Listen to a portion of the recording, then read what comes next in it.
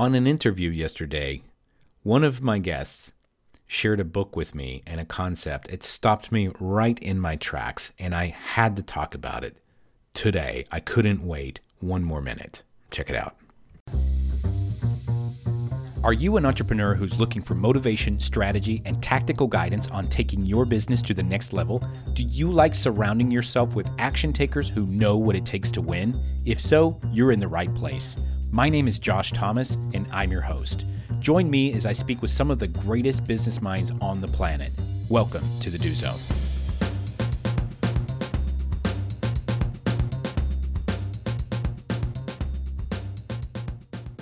Dreams do not come true just because you dream them. It's hard work that makes things happen. It's hard work that creates change. Shonda Rhimes. DC Tribe, Josh Thomas, so glad to have you here. Be sure to subscribe, follow, send a smoke signal, call me on your cell phone, whatever it is that you want to do. Hit that hotline bling. Make sure you're subscribing to the Do Zone podcast on Apple and or Spotify. This podcast is brought to you by Unbreakable Teams.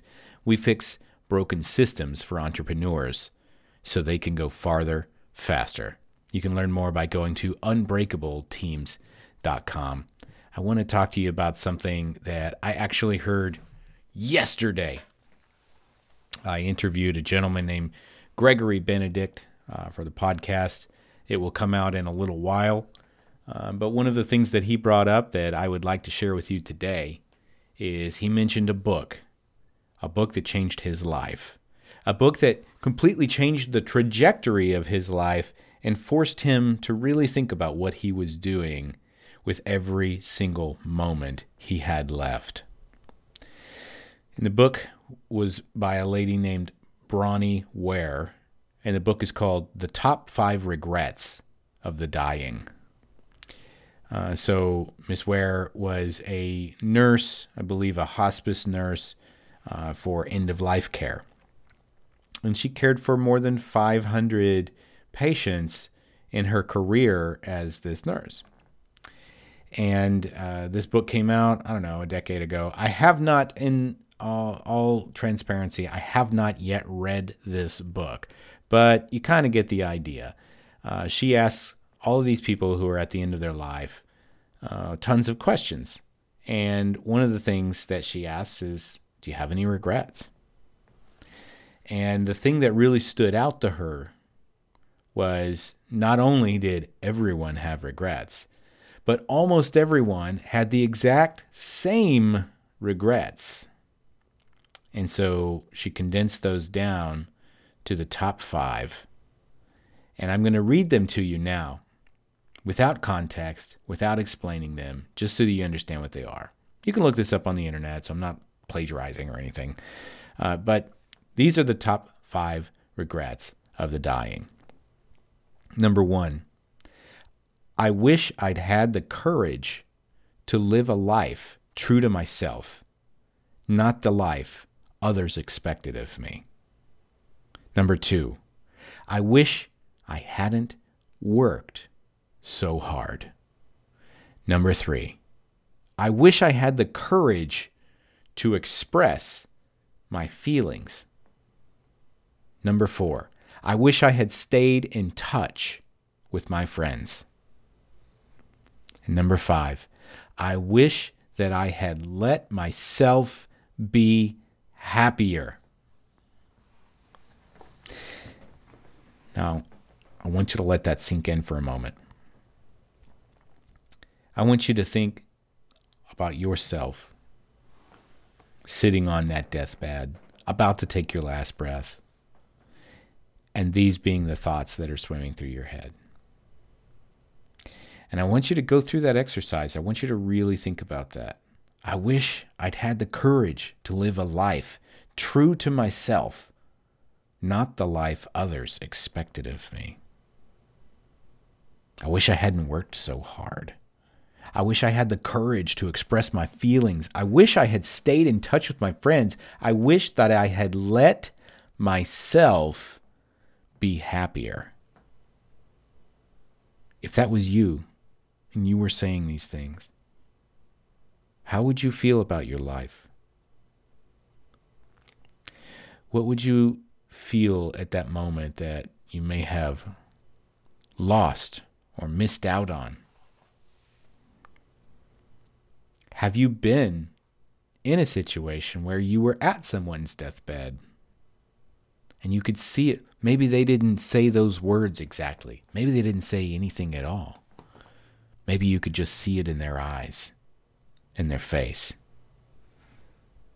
I wish I'd had the courage to live a life true to myself.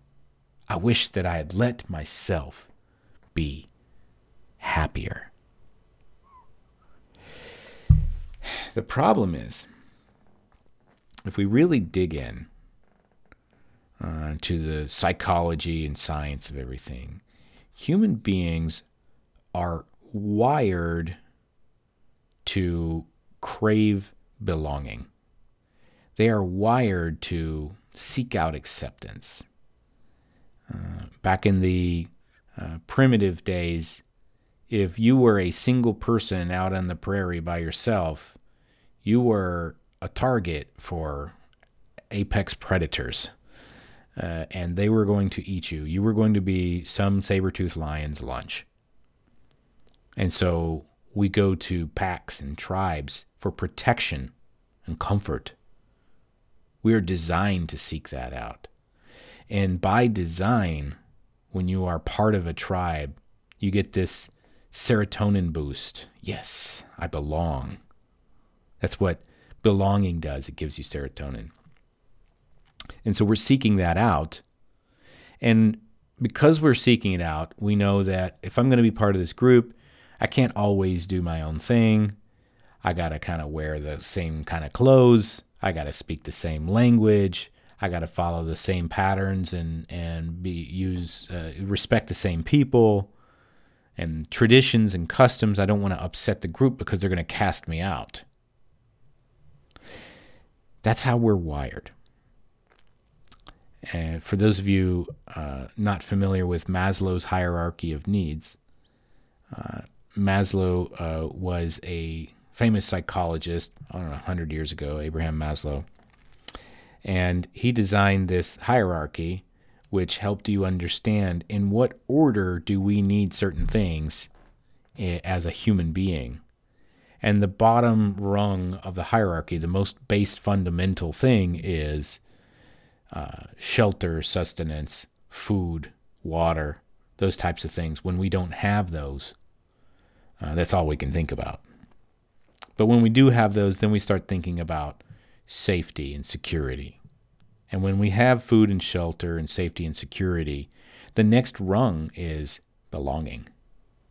We need to feel like we belong to something. But it doesn't matter if we belong to anything if we don't have anything to eat. Right? So that's why it's a hierarchy. We keep going up and up to the things that are more refined. Now, interestingly enough, belonging comes before self-actualization or exploring and being true to yourself. And so not only are we physiologically designed to seek out the approval of others, but we're psychologically designed to put that approval of others before our own self-approval. So we have the entire deck stacked against us, leading us to sit on our deathbeds and look back and say, what was it all for? Why did I care so much about what somebody else told me I should do? Why did I follow the path that somebody else expected of me? Why did I go and work so hard because somebody else told me that that's what I needed to be doing or working for somebody else? Why didn't I express my feelings? Because I didn't want to get cast out of the pack. Why didn't I stay in touch with my friends? Somebody told me that they weren't good people for me. Why didn't I let myself be happier? Because the people I surrounded myself with decided that they weren't going to be happy. And in order for me to stay there, I had to also not be happy. Even though I wanted to be happy. I couldn't let myself be happy. It all comes down to external pressure. What kind of external pressures are forming these 5 regrets into your future self right now? Identify them. Seek first to understand what is happening around you right now, wherever you are in your life. There's a high percentage chance you are not currently on your deathbed. Maybe you are. Maybe you have those regrets, maybe you don't. But if you still have some capability in you to go out and make a change, go make that change. Identify the source that is prohibiting you from being that person that you really truly want to be, that self-actualization. Eliminate the barriers and the resistance that will help you be that person. Don't work so hard. Express your feelings. Call your friends. Be happy.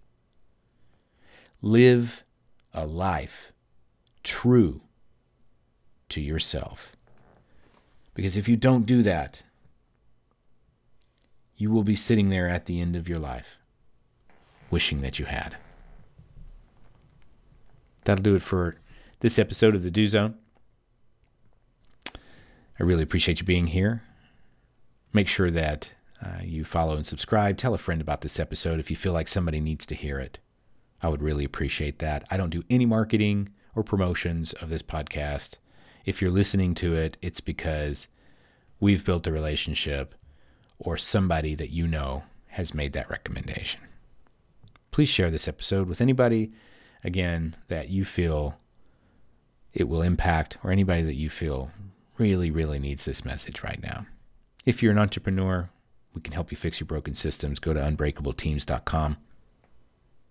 And until then, hey, go do something. Thanks for listening. Be sure to subscribe on Apple or Spotify. Share this episode with a friend, screenshot it and add it to your Instagram stories, smoke signals, carrier pigeons, whatever works best for you. If you're looking to crush your goals this year and level up your team, we're here to help. To learn more about how our scientifically backed process can increase your company's productivity by up to 300%, head over to unbreakableteams.com. That's unbreakableteams.com.